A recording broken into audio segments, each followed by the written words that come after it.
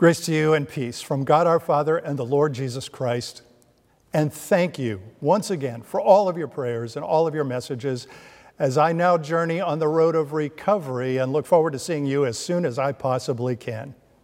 In the meantime, every once in a while we find ourselves in a conversation that is often about sports, but it could be another topic, in which a question comes up that sparks some lively conversation, if not outright debate. And the question is, who's the GOAT?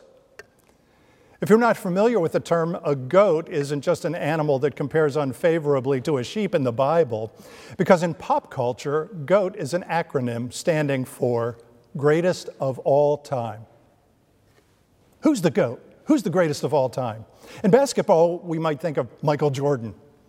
In baseball, there's Lou Gehrig, there's Willie Mays, there's Mickey Mantle, there's Cal Ripken Jr., and a number of others that you can think of. And in football, as much as it pains me to say it, some people will think of the name Tom Brady. But the question of who the GOAT is can also apply to musicians or actors or people in other professions or just any walk of life. And I mention it to you today because it's also a question that comes up in the Gospels, including today's lesson from the Gospel according to Mark, where Jesus and his disciples are journeying through Galilee to the fishing village of Capernaum. Because even though Nazareth was Jesus' hometown, Capernaum was his home base for mission and ministry, and also the corporate headquarters for Peter and the others who ran their fishing business out of Capernaum because it was centrally located on the north shore of the Sea of Galilee. Anyway, just to set the stage for all of this, Mark tells us that as they move through Galilee toward Capernaum, Jesus doesn't want anybody to know this, where they're going or what they're up to. It sounds kind of peculiar, but what it says to us is that he's taking a break from his public ministry in order to focus on his leaders, on those 12 who he personally called. And on their way to this leadership retreat, if you will, while they were still on the road, not yet at Capernaum, Jesus makes a statement that was obviously very perplexing to them when he says to them, "The Son of Man will be betrayed. He will be killed. And after 3 days, he will rise again." Now, there are a number of issues with that statement, one of which has to do with that term, Son of Man, which you actually find about 80 times in the New Testament. But it still sounds strange to me because you and I are used to calling Jesus the Son of God. But Jesus routinely refers to himself as the Son of Man, for at least three possible reasons, one of which is that the term Son of Man does show up in the Old Testament in books like Ezekiel and Daniel and other places as a way of pointing to the coming Messiah. Another reason is that the term Son of God in those days was also a political term that leaders, including Roman emperors, used to refer to themselves, and Jesus obviously doesn't want people to think of him that way. And the third reason I'll save for later. The other issue is that while the concept of resurrection was familiar to the disciples because of their religious life, the idea that the Messiah would be defeated, the Messiah would be killed, was completely incomprehensible to them. It was antithetical to them. It just did not compute. And so Mark says that they didn't understand it, but they were afraid to ask about it. Maybe they didn't get it. Maybe they didn't want to hear it. Or maybe it had to do with the real reason, which we find when they arrive in Capernaum and they're in the house, which is presumably Peter's house. And Jesus asks a question to which he already knows the answer. And the question is, what were you guys arguing about on the road? What were you talking about? And there's a lot of silence going on because what they knew is that what they were talking about while Jesus was trying to teach them something of eternal importance was the matter of who the GOAT was among them. Who was the greatest disciple of all time? Who was the one with the gravitas? Who was the ranking member? Who was the leader? Who was the one with the influence and the dominance? Because those issues were very important in first century religion as well as culture. Not that they aren't today. But therein lies the contrast. Here's Jesus, and he's trying to communicate something about his willingness to be unpopular, his willingness to sacrifice, his willingness to serve, his willingness to die for the people that God loves. And his followers are talking about who the goat is. So the Jesus agenda for this leadership retreat and the disciples' agenda could not have possibly been further apart. So what does Jesus do about this? Well, Mark tells us that he sits down in the house. And that was the posture for the first century rabbi, unlike preachers and teachers today who stand up in order to talk.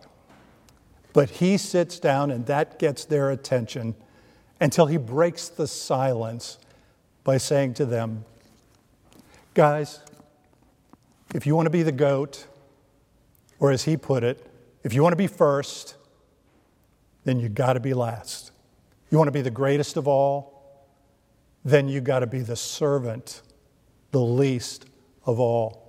And then to illustrate his point, he finds this child in the house who is evidently running around, must belong to somebody, and he embraces that child, hugs them, puts his arms around them, and says to those 12 disciples, whoever welcomes one of these in my name welcomes me and welcomes the one who sent me.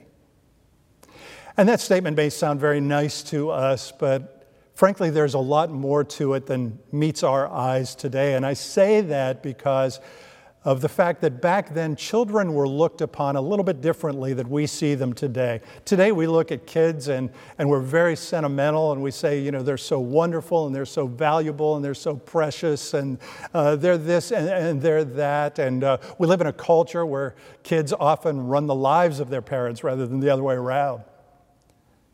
But back then, it isn't that parents didn't love their children, but they were conditioned to look at children and see their unimportance, their insignificance, their lack of greatness.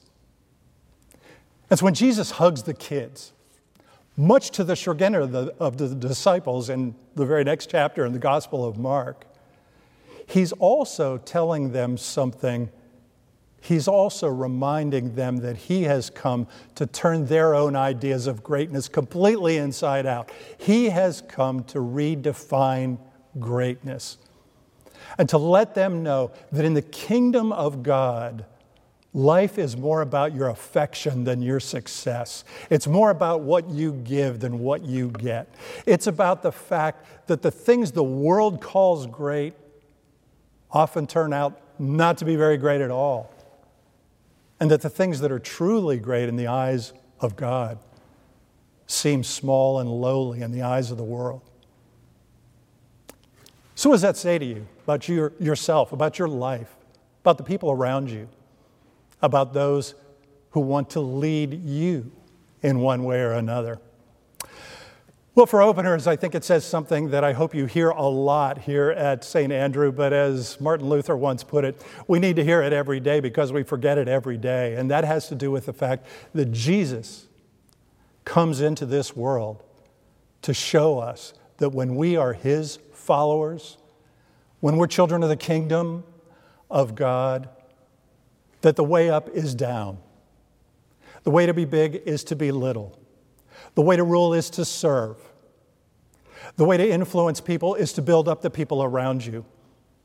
The way to be close to someone is for you to go where they are. The way to get them to love you is for you to love them first. That, I think, is the third reason that Jesus refers to himself as the Son of Man who came down to share our humanity and to show us what real life in the kingdom is all about, and often just the opposite of what the world tries to tell you. The other thing that it says to us is that you and I can look at whatever we do in new and different ways. We can look at ourselves in new and different ways. So that you don't just work at McDonald's, you feed hungry people. You're not just a babysitter. You're shaping human lives with wonderful memories. You don't just change tires. You help kids to go to school and adults to go to work and families to go to church. And I'm not saying that you can't be successful at any of that or anything else that you do. You can be the head of your company. You can be a high-ranking military official. You can play in the NBA. You can do a lot of other things. As long as you baptize what you do in the glory, the service, and the purpose of God, and stop worrying about who the goat is, because you already know. And when by the grace of God you live that way, then your life is changed. It is completely transformed. And the people around you will see it, and it will draw them to the transforming reality of Jesus. And when you don't do that, or the so-called leaders around you fail to do that, you will see that too. In fact, there's a new book coming out that I haven't read yet, but the title is, If God is Love, Then Don't Be a Jerk, which may be not quite as nice a way of what Jesus was saying to his 12 disciples at their leadership retreat in the Gospel of Mark.